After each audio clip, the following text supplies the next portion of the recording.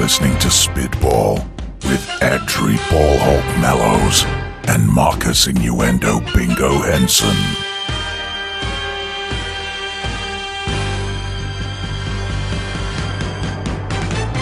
Hello and welcome to the Week 13 edition of Spitball. I'm your host, Adri Ballhawk Mallows. With me this week is everyone's favourite master of the innuendo, Marcus Innuendo Bingo Henson. How are you, sir? I'm good, thank you. Good. I wanted to come up with a nice little introduction for you, trying to mix it up every week. How's it sounding so far? It sounds great. Good. Happy with it? Yes. Excellent, that's what we like to hear. This week was good old Thanksgiving Thursday and Turkey Bowl weekend for a lot of our American families and friends. We hope you all had a fantastic holiday again with your friends and family, enjoying the football and turkey and cranberries and stuffing and all sorts that you would have had on that day. With Thanksgiving, we also then get treated to 3 Thursday night football games. So which of the Thursday night games would you like to talk about first, Marcus? I think the one that really took my interest was, I believe we were talking last week about how Detroit never win on Thanksgiving. There may have been one of us who made a small deal about how they hadn't won on Thanksgiving for 10 years, but I can't remember which one of us that was. Was it the same person who said that in their predictions that Detroit would win minus this premonition or Curse? Yeah.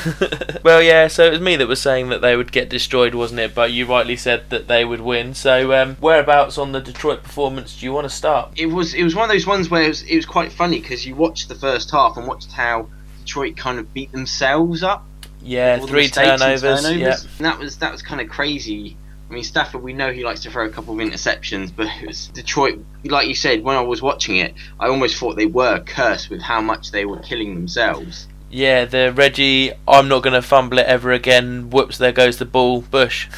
Yeah. To be fair to him, though, it was more, that ball did get smacked out, but even still, you can't, as they said in commentary, you can't ever say you're not going to fumble again for the rest of the season, because regardless of how much you train yourself to hold on to that ball, there'll always be like a helmet shot to the arm that you can't take into account. Those kind of little things that will end up with the ball just being fumbled anyway, and it's kind of outside your control. The Detroit running game was actually pretty impressive after that. Yes, yeah, very much so. Yeah, Reggie was on fire on the turf. Yeah, but he got all the bad out of the way and he could then just get down and focus on the good. But it was him and Bell both pretty much put almost 100 yards each up. Do we think it helps, obviously, that Green Bay were playing with Matt Flynn? I know we briefly mentioned again it last week, but they did seem to really struggle with Matt Flynn this week. Were Detroit really playing that well on defence, or was it a lack of execution on offence? 2 words to sell that it was a great defensive performance rather than just a bad Flynn performance, and that is 7 sacks. That's a lot of sacks. You can't get to the quarterback that much, I suppose, and expect to come away with a win. I mean, don't get me wrong, Flynn had a kind of a stonker as well. I mean,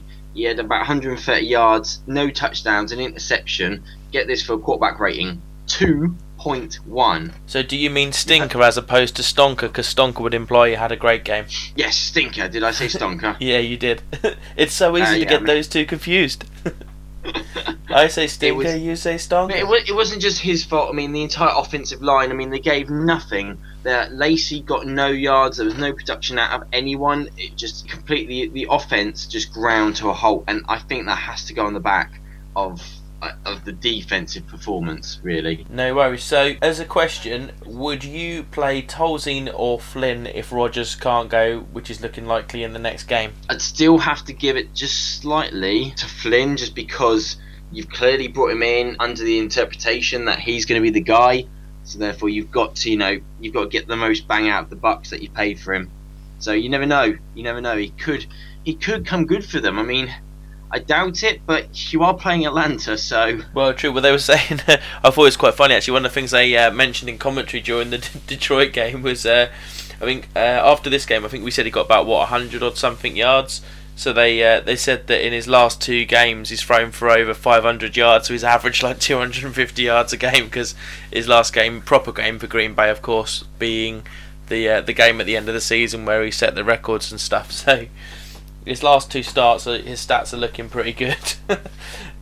One last thing, actually, on the Detroit Green Bay game. I mean, that Kevin Ogletree catch the one-handed job to score the touchdown. I mean, the precision needed, the footwork, that's what separates you from the rest as a wide receiver, isn't it? Yes, I mean that they were completely precision passed. It was the delicate feet keeping them inside the green, and the hands, the know-it-all to turn around and just grab the ball in space.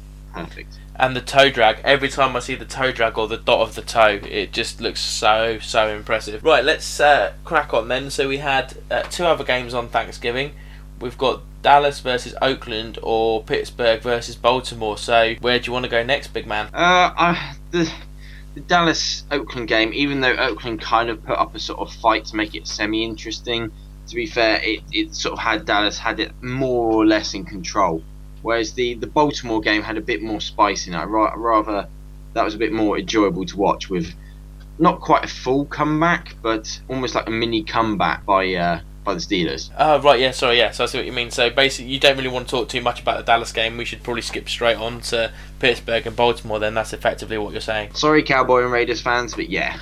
Okay, well, Cowboy and Raiders fans, please, feel free to go to NFL.com and check out the highlights of that game, as Marcus clearly doesn't feel there was that many. So, Pittsburgh versus... I'm putting that one all on you, by the way, buddy. It's your fault. If we get any complaints, you're the reason why we haven't covered that game this week. Pittsburgh-Baltimore, big AFC North division battle.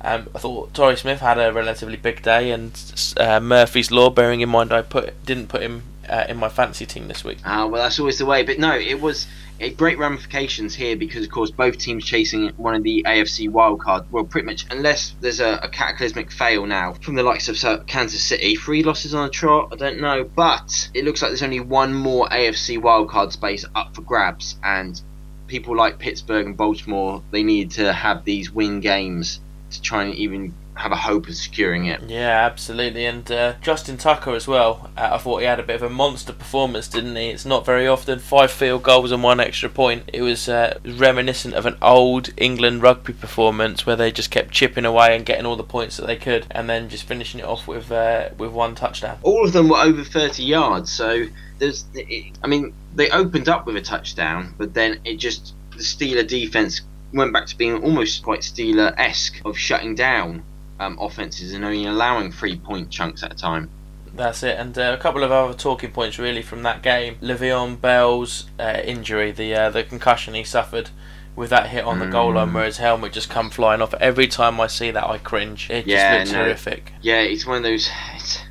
You understand why they desperately try and get the head out of the game. I mean, it's for reasons like that. Absolutely, and it seems like he's making a good recovery from it. And from what I was reading earlier on today, he is expecting to play again at the weekend. So we'll see how that goes. But obviously, the great thing about the NFL, all these things, anytime a player suffers a concussion, they all have to go and see the doctors and neurologists and everything before they can actually be cleared to play again at the weekend, which is definitely something we like to see. Yeah, I mean, it's definitely the way you've got to go. I know now that sometimes they give you, like, they enforce after a concussion, is it a 5-day, not allowed to pad up for 5 days immediately afterwards, or? I think it's something along those lines, isn't it? They're certainly limited as to what training they can carry out after they've suffered a concussion. Which is the right way to go about it, and I mean, ones like that, that's just playing those sort of, I mean, the tackle itself, the injury, that's just through the grounding out. That's just part of the game itself, and you can't really stop that. I think as much. It's the cheap headshots. I think they are looking to really sort of discount from the game, but unfortunate. Yeah, definitely. One last thing, because I saw the highlights of this one, but I didn't really see what happened on the Jacoby Jones return. So I'm hoping maybe you can shed some light on that for me as to what Mike Tomlin actually did to interfere with him on his run back. Right, well, what happened was Mike Tomlin does this casual sort of, I'm facing the other way that you're running. He's not on the pitch, but at the same time he's not off the pitch. He's literally straddling the whitewash of the sidelines, just so that way he's kind of in the zone, which makes him think that I've got to now move inward because I can't risk running into the coach that's not looking at me. Though clearly you can see his eyes, he's looking at Jacoby Jones coming at him behind him from the Jumbotron while being chased by three Steeler defenders. This forces him inside. He makes a big song of dance like, oh, I didn't see you there. Whereas Jacoby Jones goes inside and then gets tackled within 2 yards of making this move because there's a defender there. Oh, so he's basically forced him further into the pitch, so further inside, instead of being able to hug the sideline and maintain the speed that he's got. Instead of tiptoeing the sideline, yeah, that's the idea, and it is a really terrible.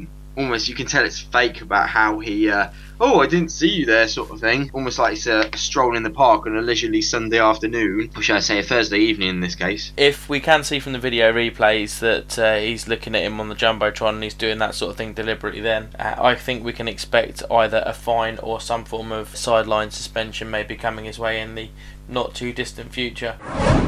Let's move on then to Monday Night Football. New Orleans versus Seattle, the big game of the week. So if New Orleans lost, it puts Carolina right back in the swing of things for that NFC South title. And Seattle obviously on a roll at the moment and looking to try and secure the NFC West.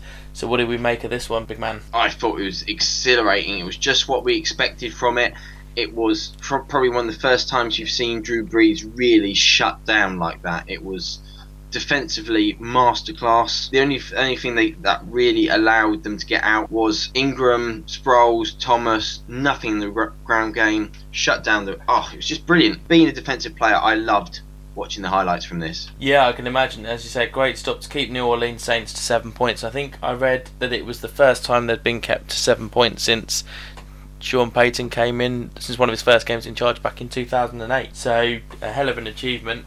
As you say, keeping Brees to 1 touchdown, forcing a Brees fumble, Russell Wilson controlling the game, 3 touchdowns. And how about someone we don't really tend to mention too often on the podcast, but someone I wanted to give a bit of a shout out to, because I kind of think he's an unsung hero there in Seattle, and that's Doug Baldwin. I think he makes some great clutch receptions, and maybe we don't tend to give him the credit he deserves. I'm sure everyone in Seattle does, but we certainly don't seem to on our podcast. So what do you say to that? I think he is. He is becoming a solid receiver. They've got a nice group of receivers actually up in Seattle that are all sort of underrated. Baldwin, Tate, Curse. That none of them are really sort of. You think of say Rice and stuff like that when he went out there, and and Percy Harvin. Percy Harvin, of course, and those are the big names. But who are the guys actually putting in it week in, week out? And of course, Russell Wilson isn't a kind of quarterback who has his one favourite guy who's going to get all the sort of passes sort of thrown his way. Sort of, if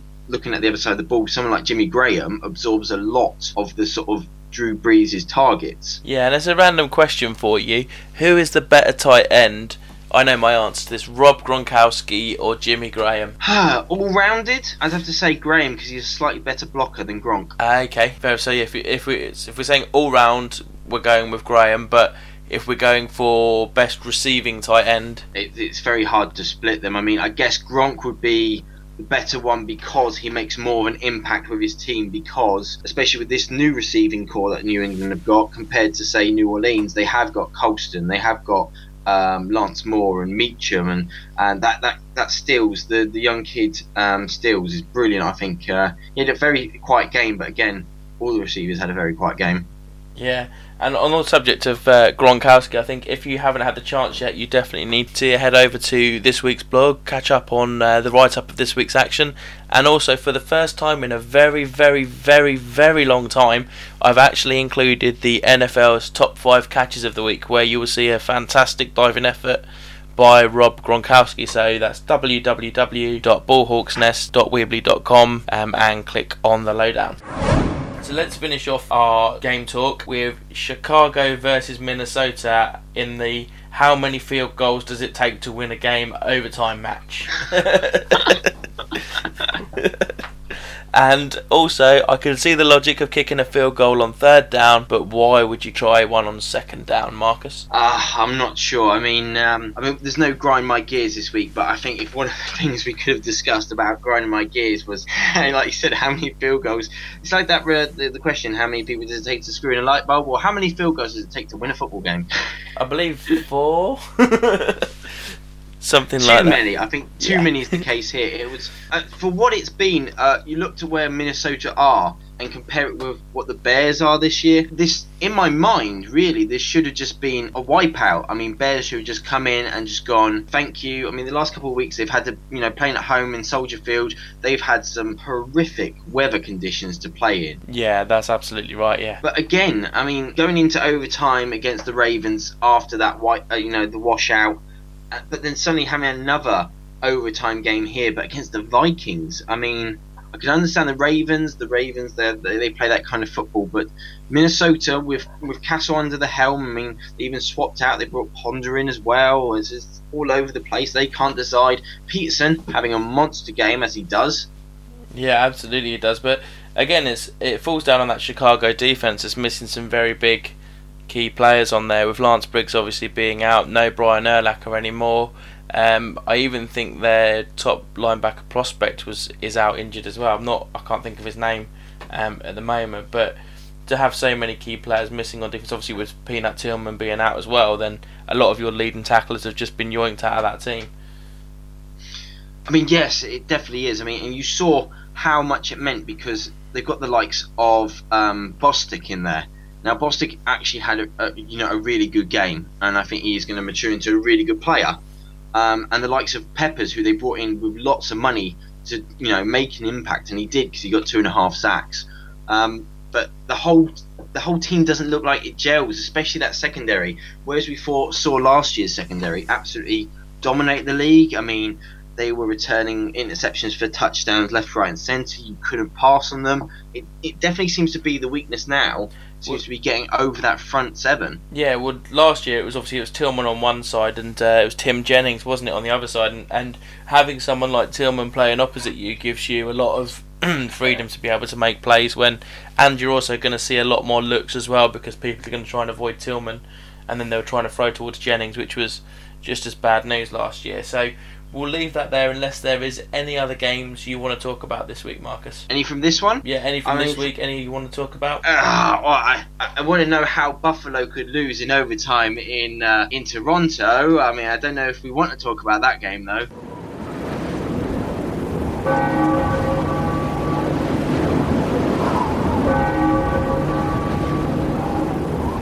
Okay, so that's all we have time for in this segment. You are listening to Spitball.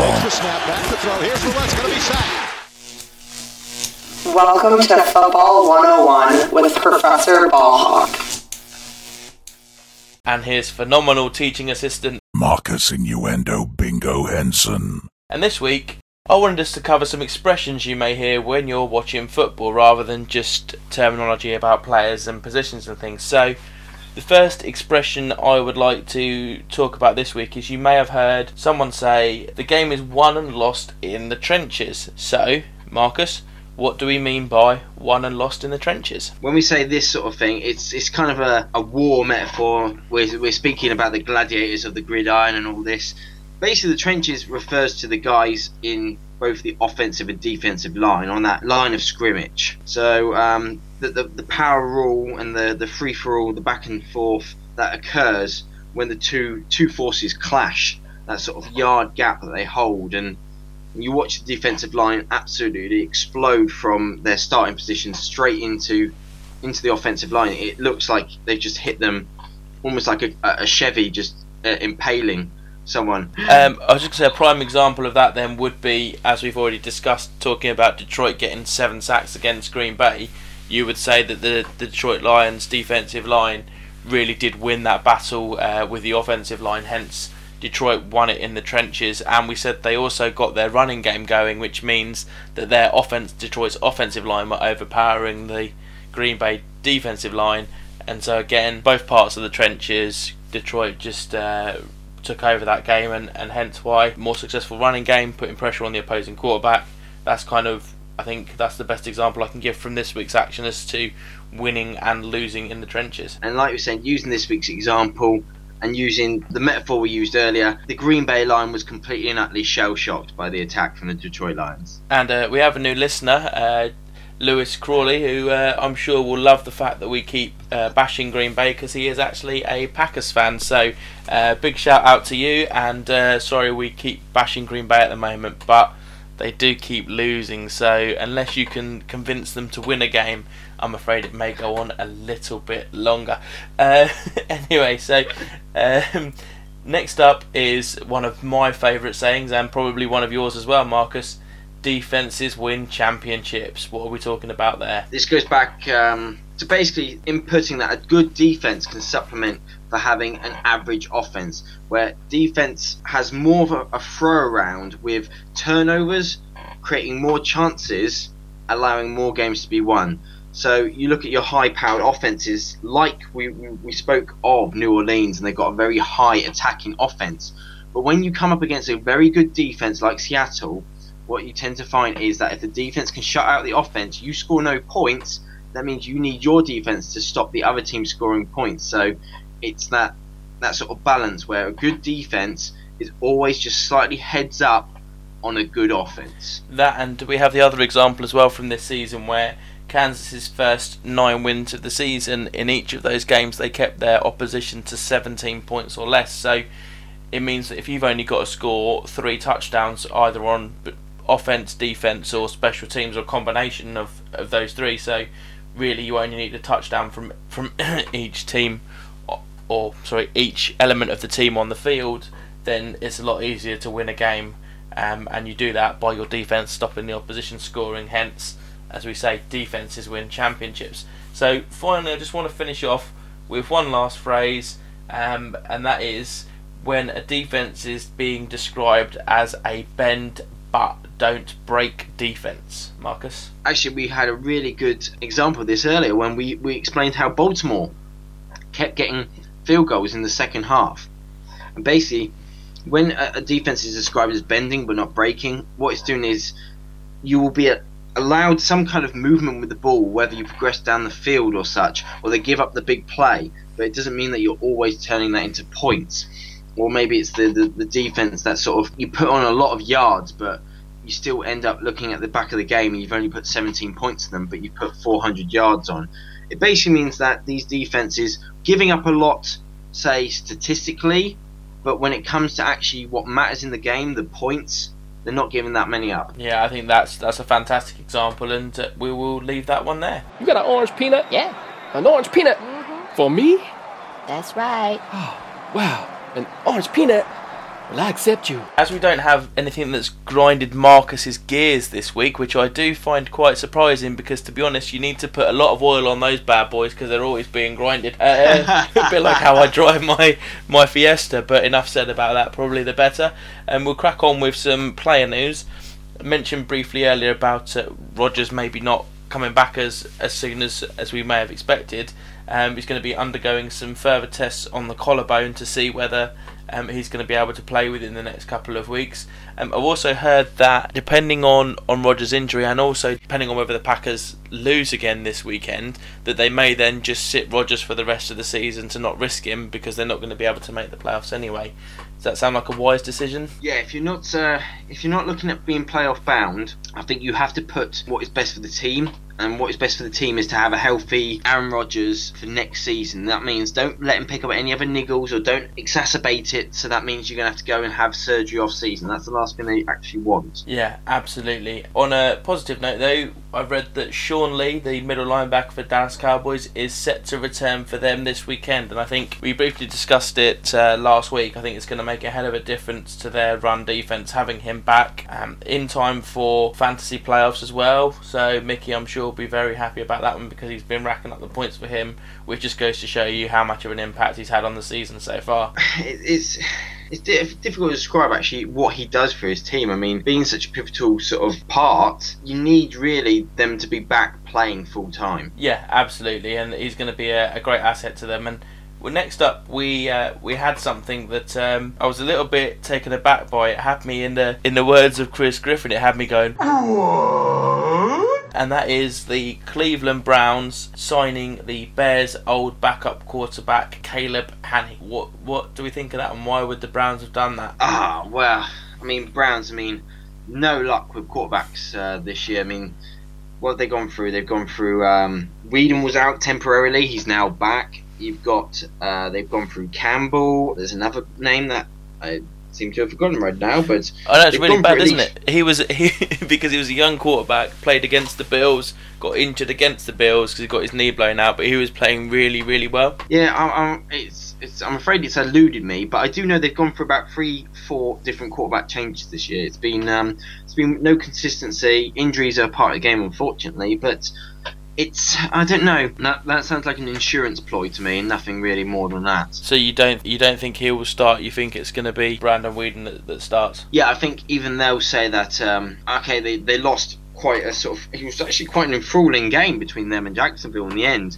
Very competitive, but you look at what Weeden was actually able to do, and I know they keep saying that Weeden's only about 70% or whatever it is, but if you're going to put 350 odd yards and then a couple of touchdowns on, I know he had a couple of interceptions. One of them was unfortunately one of those batted off the receiver's hands, and it was a sort of tip drill. But yeah, it's. I think you've got to go with. You'd rather have a 70-75% Weeden over. What do you say, Haney? Yeah, Caleb Haney, yeah. I didn't quite say it like that, but that's what I meant. Yeah, you'd rather have a 70-75% Brandon Weeden. To finish off this little segment, it's slightly off topic and a bit strange, but to be honest, I know it's something you're probably going to want to talk about because I know how much you love college football and I love college football too. So I thought I would give you a minute or two to talk about the Alabama-Auburn game this past weekend. Go for it. Basically, the entire game was punch for punch. Every time one scored, the other one scored. Every time one of them stopped, the other team, the other team's defense would stop their offense. All came down to the single last wire, where Alabama say, let's try and win this. They've got this superstar kicker who we know can kick 50 pluses for fun.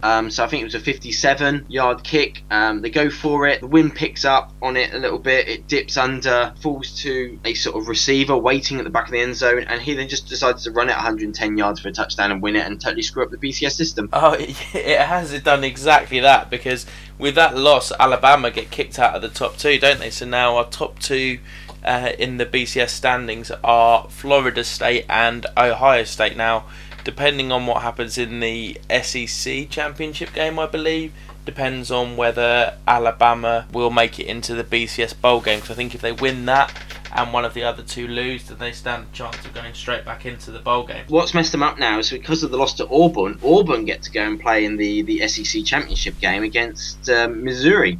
Oh, because I thought I was reading something earlier where it said that depending on the results of those games, Alabama might still be able to sneak in.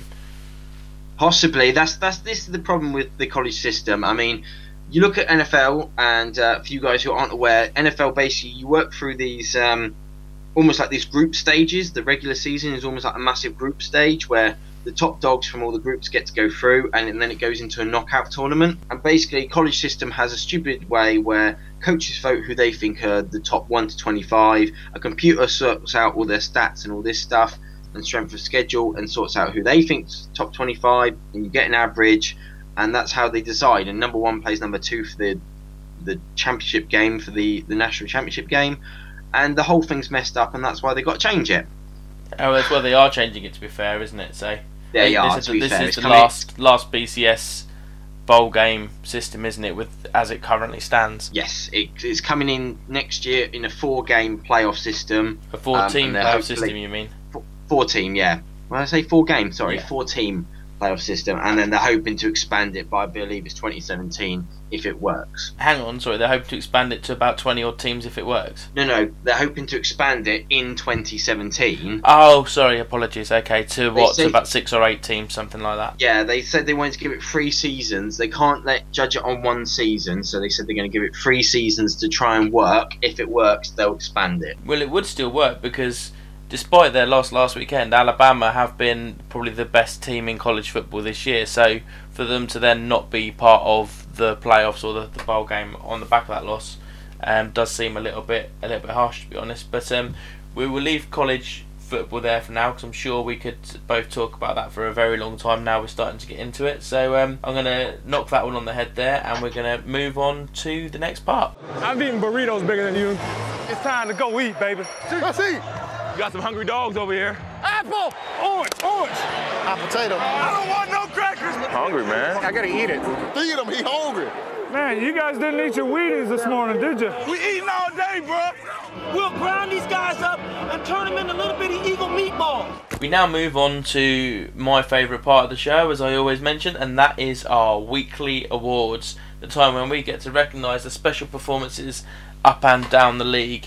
Starting with this week, our Mr. Ray Lewis award. Now, as a runner-up this week, may I start the proceedings this week, sir? You may, sir. Thank you, sir. I have gone with a runner-up of Trent Cole, defensive end for the Philadelphia Eagles, because during their win over the Arizona Cardinals this week, he had 2 tackles, both of which were sacks, and one was a forced fumble. It's not just a coincidence that he was also in my fantasy team this week, but all in all had a great impact on that game, and I thought he deserved a mention. So, who would be your runner-up this week, Marcus? My runner-up, as we were speaking about them earlier, is Ndamukong Suh.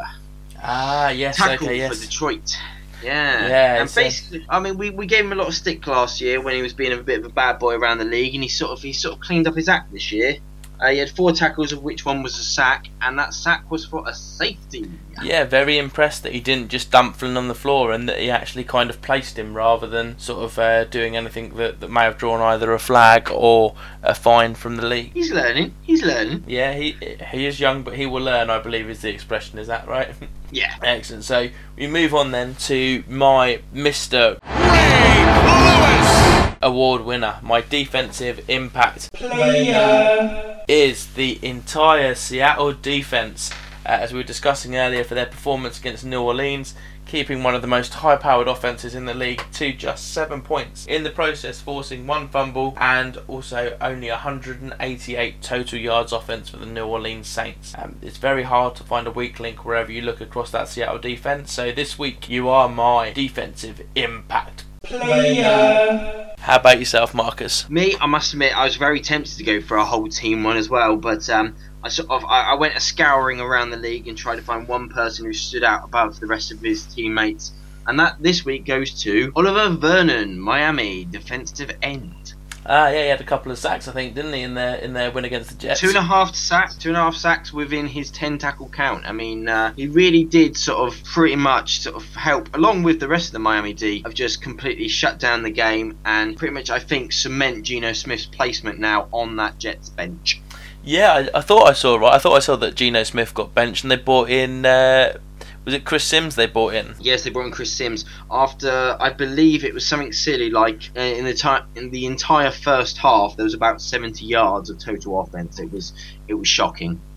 Yeah. So what happened to McElroy then? Because he was obviously behind Smith and Sanchez, and even Sanchez himself. I didn't think Sanchez was still injured. I don't know.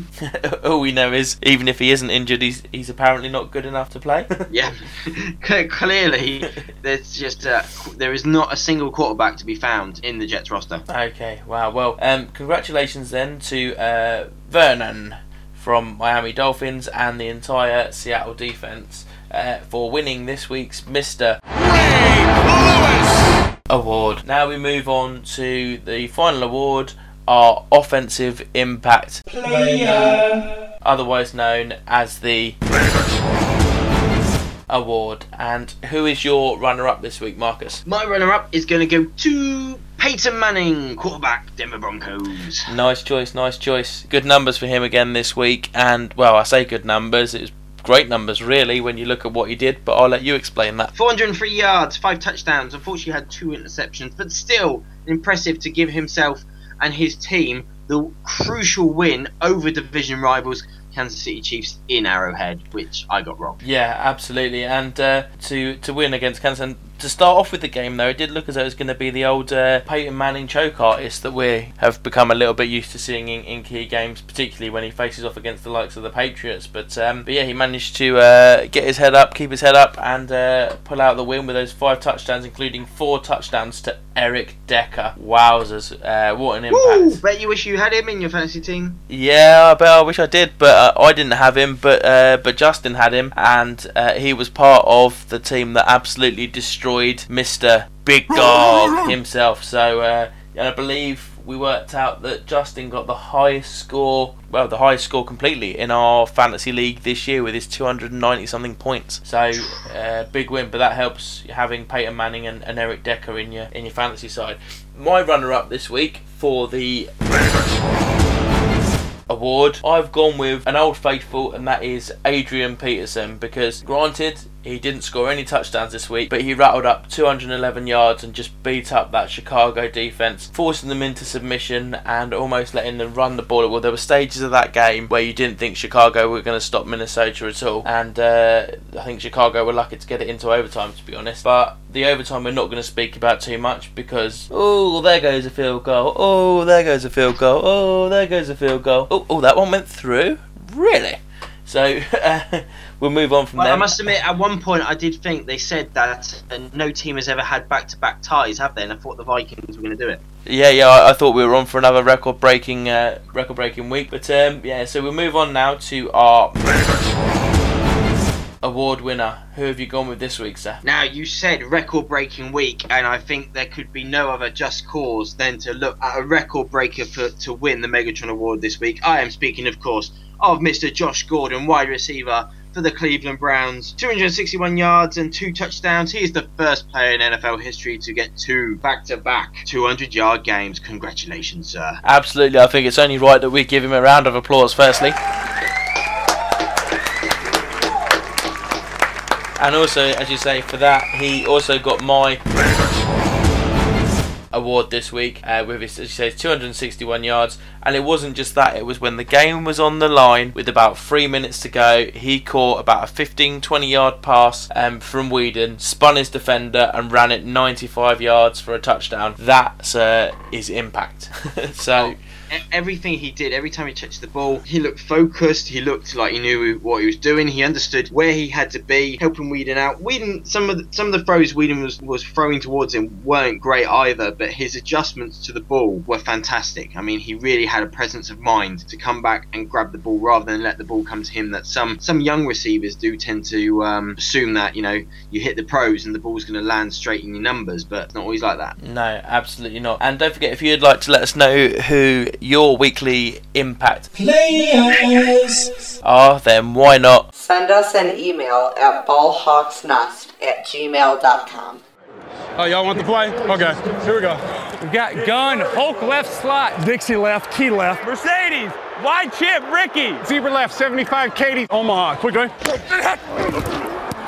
I want to finish off this week by looking ahead to some of the Week 14 matchups. Now, without giving away who you think will win, Marcus, what games are you looking forward to the most? I think the game I'm looking forward to the most has to be the now revamped battle for the NFC South. Okay. Carolina versus New Orleans. The late Sunday game, yeah, that's like a nice little pinnacle to watch there, I think. Yeah, absolutely. I think, like you say, it's going to be the battle for the top of the NFC South and give the winner of that a real push towards the playoffs. And obviously, depending on what happens in that game, I mean, are San Francisco in any danger of being pushed out of the playoffs, depending on that particular result? I'm not sure. I think San Francisco, they've got a tough one because they've got Seattle, and we saw how well Seattle did. But I think San Francisco, take Seattle out of the last remaining schedule, and I think they've got enough wins there to potentially take wildcard slot number 2. Yeah, it's probably between them and whoever finishes runner-up in the NFC North, isn't it? Well, I'm not sure. With Chicago losing to the Vikings now, I think really they're going to have to fight out a place. To be fair, I think Philadelphia will still go on to win the East, but I think they're going to have to fight it out with Dallas to get that second playoff.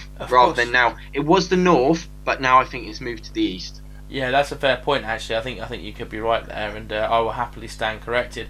One of the games I'm particularly looking forward to, thinking of the NFC East, now it's not a divisional matchup, but the Detroit Lions versus the Philadelphia Eagles. That's one that's got the I'll have 2 tickets to the air show written all over it, hasn't it? Yeah, I mean, both with sort of slightly slack secondaries giving up. I mean, Chip Kelly, he's even said that, we spoke earlier about bend, not break defenses. And Chip Kelly has actually admitted that he runs a bend, don't break kind of defense. But with his high-flying egos at the moment, with Nick Foles and the aerial like you said, aerial display that he can put on, and we know that Stafford's got an arm and he's got Megatron there, but he's got it's going to be. I think you should look at 60+ points on this. Yeah, I concur with that one. I think it's going to be a great game to watch, and there should be lots of touchdowns on both sides of the ball. So another one I'm looking forward to actually, but from a more smash mouth football point of view. And by this I mean it's going to be there's going to be not much skill involved, as stupid as that sounds. It's all going to be hard hitting. It's going to be lots of short runs. It's going to be ultimately all about who can take advantage of turnovers and things like that, I think, and that is Oakland versus the New York Jets. Oh, I agree. I think this is, especially with who's going to quarterback, we don't know. For the Jets, it's Oakland are doing all right actually at the moment. Give them their fair play. They looked like when Pryor went out, we all assumed that they were going to have troubles, but you know what? They've adjusted really well, and stuff like the injuries they've had this year, they've plugged up the gaps. Jennings has come in for McFadden. He's done an absolute sterling job. I think really this is going to come down to really who makes the most mistakes. Whereas I said Detroit, Philadelphia is going to be 60 points. This is probably going to be 6+ turnovers. I mean, ridiculous. Absolutely. Well, before we move on, I just want to slightly digress because I know I had it in my show notes somewhere, but I just wanted to come to it. And I know we often talk a lot about our fantasy football teams, and I'm afraid we're going to do even more so now because we've now reached the playoff stage of our league. And have you seen the schedule for next week, Marcus? I haven't even decided to look because I'm still so upset from going from 6-2 to 7-6. Yeah, I can imagine. And well, the bad news doesn't really stop for you there, because next week in the playoffs you have me. You. Yeah. Because I ended up finishing when third. You drop all the way down the standings. Yeah, well, I know that feeling because 2-3 weeks ago I was number 1 and now I'm number 3 seed. So I finished with the same record as Mickey, but he absolutely smashed it points wise. So Mickey 10-3, me 10-3, both of us behind our good friend Harry Stashevsky, who finished with 11-2. This is not bad for what I believe might be his rookie year with us. Certainly, yeah, not bad at all. See, I think he's a ringer. He sat there and said it's his, he's never done it before. I think he's a pro. That's no. You know what it is, Marcus? It's because he's had time to learn with the best. He's done podcasts with us. We're giving him tips and advice. We're speaking to him all the time, and I think maybe. So if we, for example, did a team together next year, then I think me and you would win the league hands down because our knowledge is passed off onto Harry, and hence why he has won our league this year. What do you reckon to that? I don't know. I still think I'd have a second half slump. Okay, well, so you pick for the first half of the season, and I'll pick it for the second half. Sounds good. Nice one. Okay, yeah, so back to the games. In one last game, certainly I'm looking forward to, is Indianapolis versus Cincinnati, because of how badly both teams seem to be struggling for form at the moment, with Cincinnati only managing to scrape past San Diego this week, and the same can really be said for the Colts against the Titans this last week. Yes, I mean, really, the Titans self-imploded. That's what gave Indianapolis the win. Same with Cincinnati. It was all defensive with them really coming through when they needed to suddenly stop what was looking like a very proactive San Diego offense, and they just managed to stop them when they needed to. No worries. Right, so is there any other games you're looking forward to, Marcus? Well, the only other one that really started to, if you'd asked me at the beginning of the year, I would have just breezed it off, but now, the fact that Jacksonville have found some form and Houston with an amazing performance against, you've got to give it an amazing performance against the Patriots.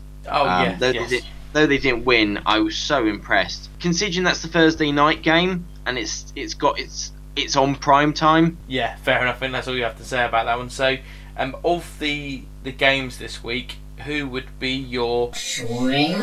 Now, I was speaking about it earlier, and I was still brought back to the Carolina-New Orleans game, and watching how the defense managed to stop the Saints. I'm looking for a repeat here with my swing going for Carolina. We've got a 65-35 swing in their favour. Oh, fair play, mate, fair play. And I will just go ahead and mark that against your picks, which we'll come on to very shortly. My one is going to be, I think you'll like this one, because I'm going with St. Louis over Arizona with a 60% swing. I just think that the way that St. Louis defence has been playing lately, as well as the running game with Cunningham and Stacey that we've spoken about, so they should have a great performance against a temperamental Cardinals defence. I think they'll either be amazing or they will be run all over, so we'll wait and see what happens there. As I say, we're going to finish off now with your weekly picks. Last week, do you have an idea of how well you did? I think I got the first 3 right, and then I got Thanksgiving right, and then after that I can't remember. Right, well, you got 10 out of 16 right last week. Woo! So I would say you got, as you rightly say, you got the first 3 right in Thanksgiving. You called, hang on, yeah, you called Jacksonville versus Cleveland because you said, oh, hang on, no, you didn't. Whoa, no, hang on. No, controversy? No, there isn't controversy. No, I only gave you 4 out of 5 because you got the Jacksonville wrong, but you got the Colts one right because I did them in groups of 5, so that's why I was getting myself confused. The next 5, you said Chicago but Minnesota won. You said Miami would beat Jets. You said Philly would beat Arizona. You said Cardinals would beat Tampa Bay. You said New England would beat Houston. So that's another 4. The next one you only got 1 out of 5 because you said Buffalo would win, St. Louis would win, Kansas would win, San Diego would win, and the Giants would win. Only the Giants won. And you said Seattle would rightly win. So that's 10 out of 16 by my maths. Now we will go through this week. So Carolina versus New Orleans. You're already obviously going Carolina. Dallas versus Chicago. I'm going to give that, for the woeful performance of Chicago, I think Dallas is going to have this. Okay, Seattle versus San Francisco. Still like Seattle. They like you too, buddy. New York Giants versus San Diego. I'll have to give it to San Diego. Fair enough. St. Louis versus Arizona. St. Louis! Yeah, sticking with your home team. Good lad. Tennessee versus Denver. That's a really tricky one to call. Denver. Minnesota versus Baltimore. Baltimore to keep on for the last wildcard slot. Kansas versus Washington. Kansas. Buffalo versus Tampa Bay. Sorry, mate. Tampa. Miami versus Pittsburgh. I like Pittsburgh for a bit of an upset. I don't know that I necessarily see that with it as an upset with the way the two teams are playing at the moment, to be honest with you. I think it is also at Heinz Field as well. So Detroit versus Philadelphia. Philadelphia. Oakland versus the Jets. Oakland. Cleveland versus New England. No. I nearly say Cleveland. New England. No, I have to take your first answer. No, New England. Okay, alright, everyone gets one. Atlanta versus Green Bay. I think Flynn will finally get a win. Indianapolis versus Cincinnati. I'm going to give it to the Bungles. Really? Wowzers. Because of that Bungles defence. I don't know what's going on with Luck, but there's no click between him and his receivers. And finally, Houston-Jacksonville. Did you say you like Jacksonville for the upset on that one? I like Jacksonville, you know. They've come from like nothing to something. Oh, fair play. Well, that wraps up Marcus's picks for this week. And that also is going to be the end of our show. So all that really remains for us to say is be sure to get in touch should you want to either come on the show, have any questions or comments about our awards or everything we do here on Spitball. Then send us an email at ballhawksnest@gmail.com. Tweet us at ballhawksnest. Use any of the social media icons at the top of the website, and don't forget we are also now downloadable on iTunes. And to all of our listeners, stay safe, take care, and thanks for stopping by.